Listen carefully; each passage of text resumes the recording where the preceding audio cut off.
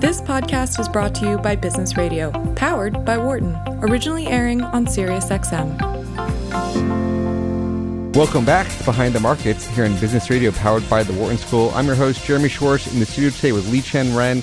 Our next guest is Anne-Marie Knott, who is the Robert and Barbara Fick Professor in Business at the Olin Business School at Washington University in St. Louis.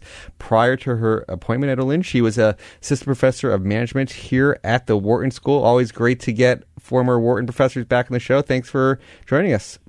It's a pleasure to join you, Jeremy. Thank you so much for having me. And so you're focused, you have a book, How Innovation Really Works, sort of looking at the connection between sort of management and finance. How did you get that transition from management to finance here? It's a long story. Let me see if I can be brief about it. But I came up with a measure of companies' R&D productivity, and we'll probably have lots of opportunity to say more about that. What's cool about it is that it predicts growth as well as market value.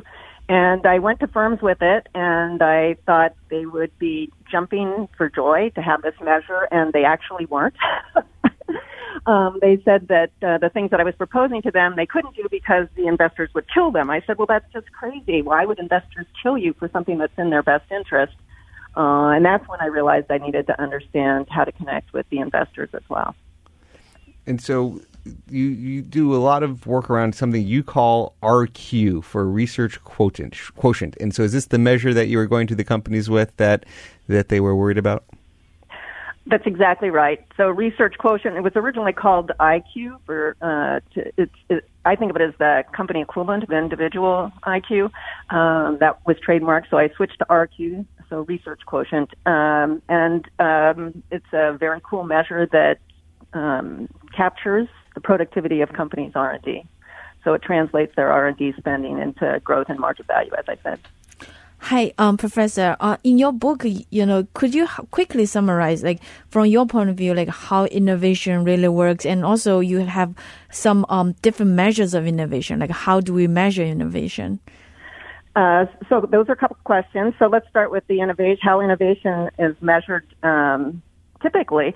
So often, particularly investors, I believe, think that R&D is the primary measure of innovation, and if everybody were identical, that would be a reasonable measure. It turns out companies are different. Investment opportunity comes from the fact that companies are different. There's a study each year that's done by Strategy and formerly Booz. Each year they find that there's no correlation between companies' R&D spending and growth. And the reason is they're missing how productive companies are with their R&D. Other measures of innovation that get used, the most common measure in the academic literature is patents. The problem that we have with patents is that there's two problems. One is only 50% of firms that do R&D file any patents at all. They prefer to protect their innovations through trade secrets. The other reason is that patents aren't of uniform value. So 10% of patents account for 85% of the economic value of patents. So it's not a very reliable measure. You have sorry. No, I was forgetting the second question, so I was going to ask you for that. I think in terms of how innovation really works, quick summary, from your book. And related to this is, we were at the beginning of the show with Professor Siegel, we talked about we had a very good productivity number recently. People have been worried about that. Are firms investing enough for innovation? You actually in the media and popular is always railing on firms for doing buybacks and not investing in their companies. And you have some data saying that there's been a 65% decline in companies' research quotients, and you're trying to reverse that. So maybe sort of talk to that a little bit. I would love to talk to that. That's my key mission. So once I developed this measure, I was able to estimate it for all publicly traded firms going back to 1972. And the two things that I looked at were how similar are firms, so not very similar. And the other was I found a 65% decline. And what's really important about that decline is that it's correlated with GDP growth. And so my belief is that if I can restore companies' RQs, we can actually revive economic growth. And the reason I believe that is the RQ measure maps onto the productivity construct in Paul Romer's theory. This is the theory for which he just won the Nobel Prize in December that links R&D to growth. So as I said, my mission is to try to get firms to reverse that. And the purpose of the book was to help understand what makes companies high and low on this measure. And so each chapter in the book takes perceived wisdom or conventional wisdom about what makes firms innovative and actually tests whether those things are aligned with RQ. And in general, the prescriptions that are out there are not correct. And nobody's known this for years, and that's the reason why the RQ has declined, because nobody was able to demonstrate that, or nobody was able to know even that we were declining, because they were all adhering to what seemed to be, the right wisdom about what makes you innovative. Hi, Professor. So just to follow up, in terms of what are the companies that doing well? Like I know you mentioned this decline, but in this environment, for example, like multinational companies able to do better or not necessary? Like what are the ones that actually stand out among this declining trend? Oh, okay. So I put together a list each year of the top 50. My favorite company on this list is a company called Medicines Company. They're not multinational at all. They're rather small, but they do everything in house. They're very creative about. They're very efficient about the way that they do things. They're very creative. I have an article in Forbes on that from last month that captures that more completely. The trends that have. But getting back to your multinational question, in general, what happens if firms are really productive on this measure, they grow, and so they become multinational. So in general, multinationals should be, on average, they should be higher on this measure than non-multinational firms, but I haven't looked at that directly. So it's probably a result of, being innovative Exactly. and become a multinational. That's right. So this is really interesting. I also want to follow up that in your paper that you mentioned that bigger firms usually is more productive. Is it historically always been like that? And also I want to tie this into, the size factor, because if indeed, bigger firms are more productive, then does that mean, bigger firms on average, should outperform than smaller firms, which is a little bit counterintuitive because usually we think about smaller firms, kind of undervalued. Okay, so there's two things that are going on. One is that large firms are more productive on average, but what happens over time is that ultimately investors start to recognize the value of RQ, not RQ per se, but firms become, their profit growth becomes reliable, and so they know how to value those firms. The reason that small firms will outperform the market is because investors don't quite understand their returns, their RQ just yet, because their returns haven't become stabilized, and so that's, there's mispricing in the market because of that, so that gives you the opportunity for high returns. Of course, there's the other ones that are less productive, and so, I think it's higher variance in returns. Yeah. Where do you think the companies, don't understand? So if one of your main missions, coming back to how do we actually get economic growth going higher, where do you think they're worried or their sort of misperceptions lay there? Well, the first step is that they don't know how to value their R&D. And so if you don't have a compass, it's very hard to know what are the right things to do. Yeah. So the first thing is just to adopt the measure. I've gotten some pushback that firms don't want to adopt a measure if they don't know in advance whether they're going to look good on it. Yep. So that's kind of frustrating. But once you have the measure, you can use it as a compass, as I said. And the book gives you some practices that across the board seem to make firms more productive on this measure, to make their R&D more productive. One of the big trends that has hurt firms is outsourcing. So the productivity of outsourced R&D is 0. So the more outsourcing you do, the the lower your R&D productivity, the lower your RQ. We've been talking about this measure, but maybe you could describe how it's calculated a little bit, just so people get a sense of what does this RQ actually measure? Oh, that's really important. Yes, we should have done that, I guess. So it's the technical term for it, and comes from economics, is it's the output elasticity of firms' R&D. So I don't want to get too much into the details, but if for those of you who've had economics, there's something called the production function. So typically when we see it in our textbook, we see that there's capital and labor, and we understand the role of the production function is to understand the relationship between capital and labor and output revenues. So each of those terms, each of those inputs has an elasticity, which means the productivity of that input in generating output. So RQ is the exact same idea, but it's applied to R&D as opposed to capital and labor. So that's the kind of the economics behind it, but it has a really nice tangible meaning for those who don't have economics, which is the percentage increase in revenues that you get by increasing your R&D by 1%. Right. And so the firms who are really good at spending R&D, ramping up their sales by like 3% when they're only increasing R&D 1%, they're going to have a very high RQ because their sales are responding much faster than that growth in R&D. Yeah, it's not faster. It's not faster. It's more. Just in general, is it growing? Is the R&D generating growth? It's not the speed of the growth. It's the relationship between R&D and growth. Controlling for everything else. That's what's important about the estimation process. Yeah. So, Professor, you also mentioned that, from your study, you showed that this measure has some predictive power in terms of a firm's, stock market returns. I do want to understand a little bit, what's the story behind this predictability? Is it some kind of behavior study, why this is not priced in, or something else? Okay, so the predictive power comes from Romer's theory, and you can actually write out. I just explained that the production function tells you how much changing your R&D will change your revenues. Once you know that, you can figure out how profitable you'll be from that, and how much growth you'll get from that. And once you know those two things, that will predict market value. So the mispricing comes in when investors don't know the RQ because they don't know how to relate R&D to the growth.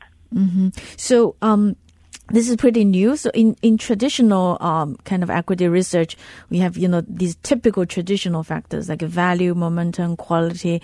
From your point of view, like based on your research, is this more of a quality or it's something which is really different from a typical quality measure? Before you answer that, let me just reintroduce our guest. You are listening to Behind the Markets on SiriusXM 132. I'm your host, Jeremy Schwartz. We have Liqian Ren talking to Anne-Marie Knott, the Robert and Barbara Frick Professor in Business at the Olin Business School at Washington University and author of How Innovation Really Works. And is going back to Liqian's question about what is this RQ quotient? Is it really some other factor? Is it tied to this academic factors of value, momentum, quality? That's a great question. The neat thing about this measure is that it's got these economic fundamentals, so you actually know exactly what you're measuring, and it's only loosely correlated with other measures. So quality is kind of an amorphous concept, and I assume that it's is it return on equity, those kind of measures? Yeah. So when we did this study, when we did the finance study to look at its predictive power for returns, we included all the main things in that, including momentum, which is the one people get most interested in. And what we found is that RQ has twice the predictive power of momentum when we included both in the same study. And momentum is one of those factors that people say is one of the more robust and stronger factors. That's a big statement there. We were excited about that. Is there a place, you mentioned putting together this list of 50 stocks that score highest on your RQ. Is there a place people can stay attuned to that list of 50 stocks? That's a great question. I think it's on my website, but I'll double check that. Yeah, no. As people look at it, I'm curious myself to see if the big companies. Every day we hear of Amazon as being reinvesting all their profits. Every dollar they make, they don't show profits; they just reinvest. And I'm wondering if that's maybe on we your can list. Highlight in our blog when we write about this radio. Sure. Yeah, no, I'd be happy to have you share that. So let me just say a little bit more about that portfolio. I'm not a finance person, so any portfolio I put together is pretty naive.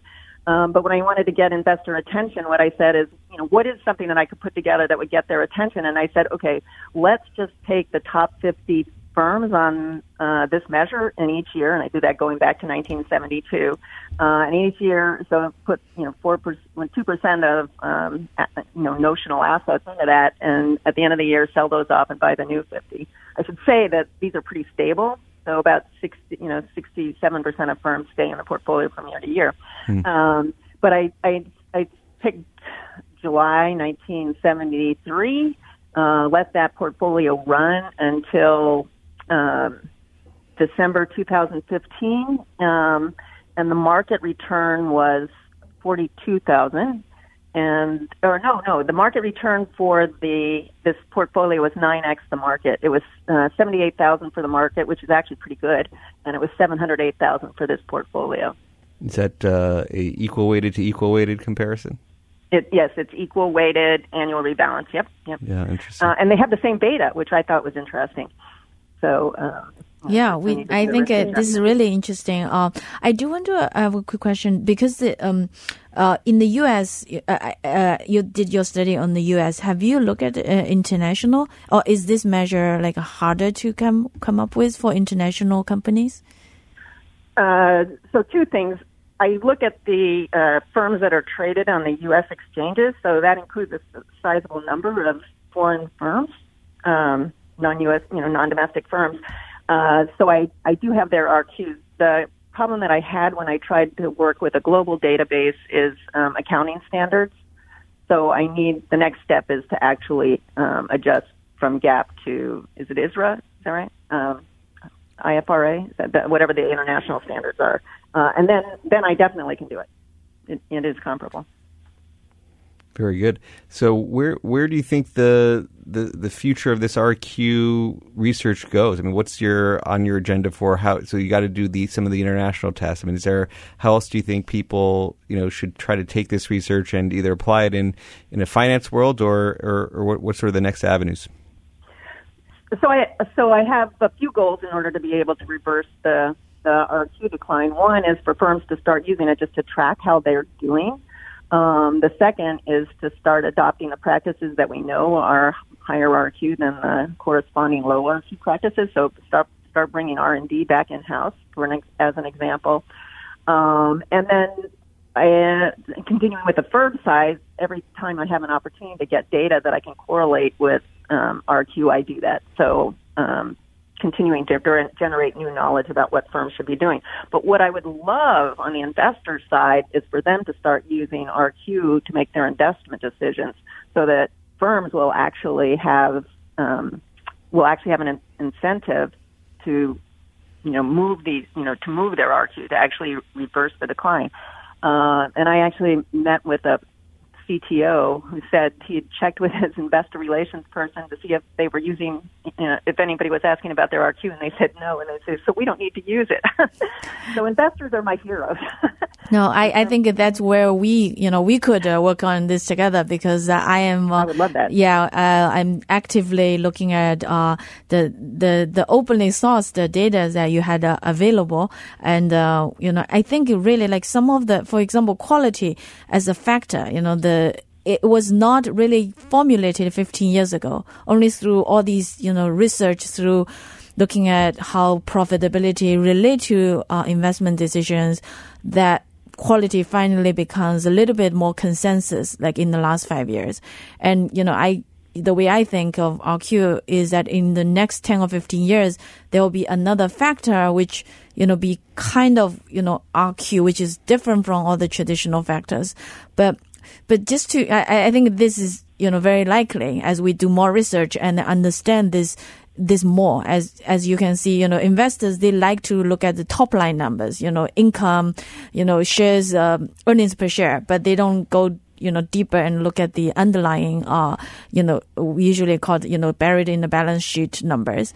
Now, I do want to follow up a little bit. Well, we're actually running out of time, Li Chen, so this is, unfortunately, I'm going to have to cut you off from the conversation. I know we've been really enjoying the conversation with Professor Anne-Marie Knott, the Robert and Barbara Fick Professor of Business at the Olin Business School at Washington University, former Warren Professor. I think it's interesting, just quickly summarizing, I mean, everybody talks about value as being one of the long-term factors. Growth has been one of these troubled factors. And if you think about Anne-Marie's research here on sort of innovation and R&D spending as this new growth factor, it is an interesting line of research. So I'm glad, Anne-Marie, we connected, and thanks for coming on the show to talk to us today.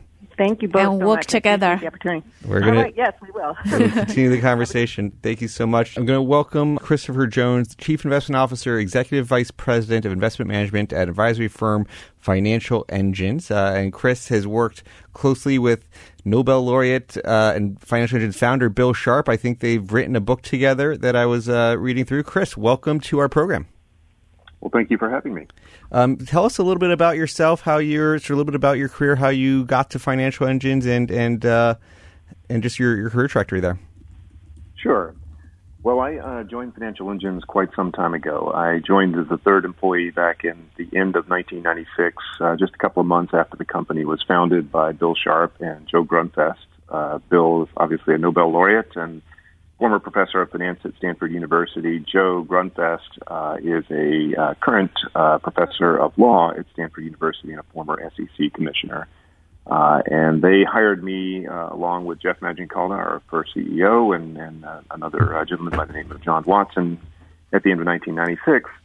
My role was really to build up a team of people around Bill to develop really what was the first implementation of automated investing for individual investors. We were sort of the original robo-advisor, if you will, and put into the market in 1998 a series of services that provided personalized investment advice for individual investors, primarily those in 401k plans.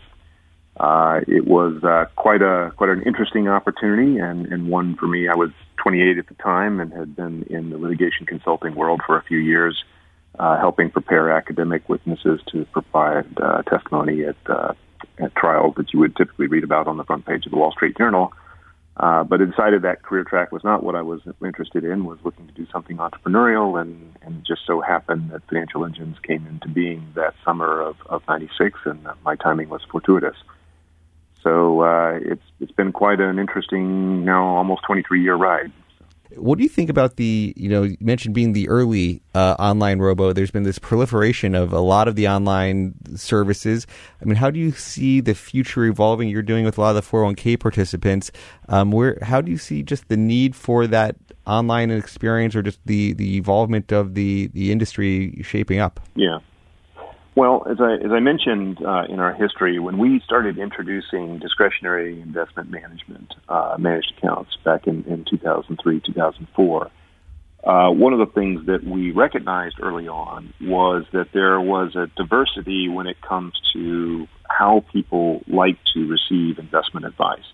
There's a minority of the population out there that is very interested in doing things online, and that minority has grown in size, but it's still quite a bit of a minority overall, where interacting online, getting recommendations, implementing those recommendations online and so forth is fairly acceptable to them.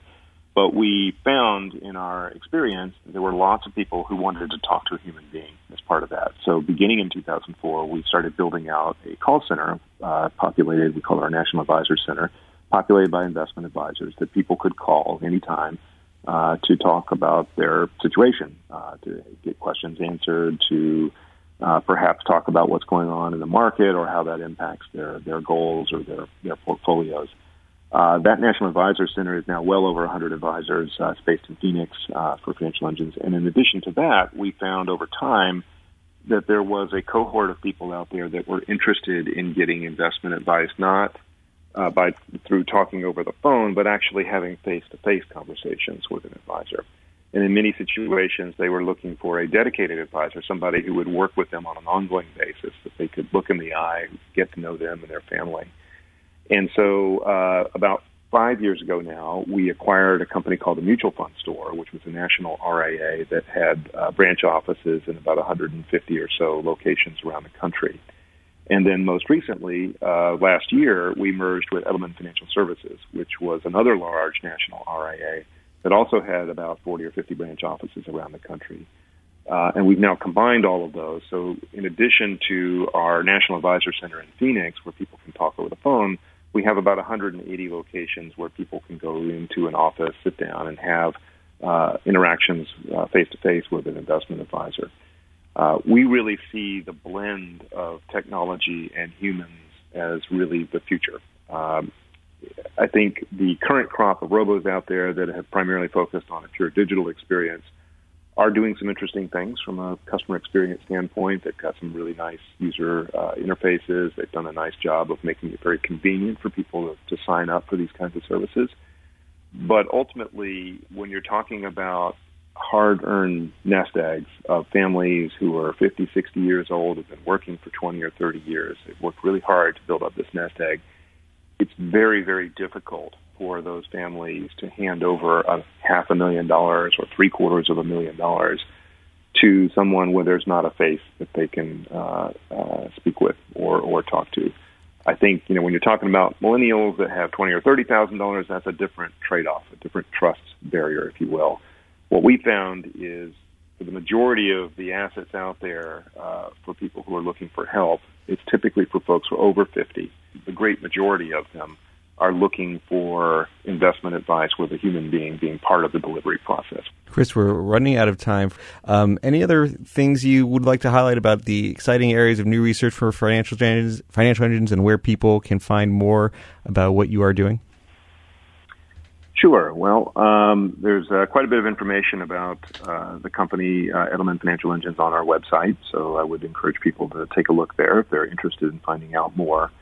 I would say in terms of the future of the advice business, and if we go back 20 years ago, the traditional advice model was one where you were paying a highly educated individual, a CFP or a CFA, to sit down with you, spend hours understanding your situation, coming up with an investment recommendation, implementing that recommendation. That's a relatively expensive and time-consuming process, and it's one that the consequence of that meant that most people who were getting objective, high-quality investment advice were relatively affluent people, relatively affluent households.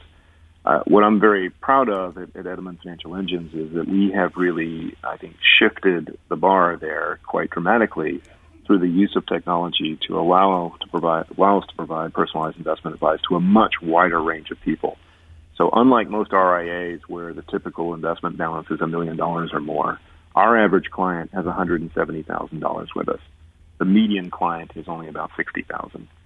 So we work with a very, very large and diverse population of people, and we're able to do that and provide high-quality personalized investment advice because we have built over 20 years a really robust technology platform that allows us to generate those recommendations very quickly and easily and tailor them to the needs of individuals. I think the future means that kind of technology is going to continue to play a really big role. The delivery of the advice doesn't necessarily have to be done through technology. That can still be done through human beings. And I think one of the key assets that our firm has is we have hundreds and hundreds of really skilled, very capable financial planners and advisors that are able to help people with these tough questions. Chris, awesome. Very much. Thank you for joining us. It was great meeting you. Hopefully we keep in touch. You've been listening to Behind the Markets on SiriusXM 132. I'm Jeremy Schwartz. Thanks to Lee Chen here. Have a great week, everybody. Thanks for listening to the Behind the Markets podcast. If you want to learn more about WisdomTree, visit wisdomtree.com. You can also follow me on Twitter at Jeremy D. Schwartz. I'd like to thank Patty Hall for producing our live program on SiriusXM channel 132 and our podcast producer, Daniel Bruno. Join us next week for another edition of the show. For more insight from Business Radio, please visit businessradio.wharton.upenn.edu. Please note, I'm registered representative Foreside Fund Services. Professor Siegel is a senior advisor to WisdomTree. Our discussion is not tied to the offer of investment products, and the views of our guests are their own and not those of WisdomTree affiliates.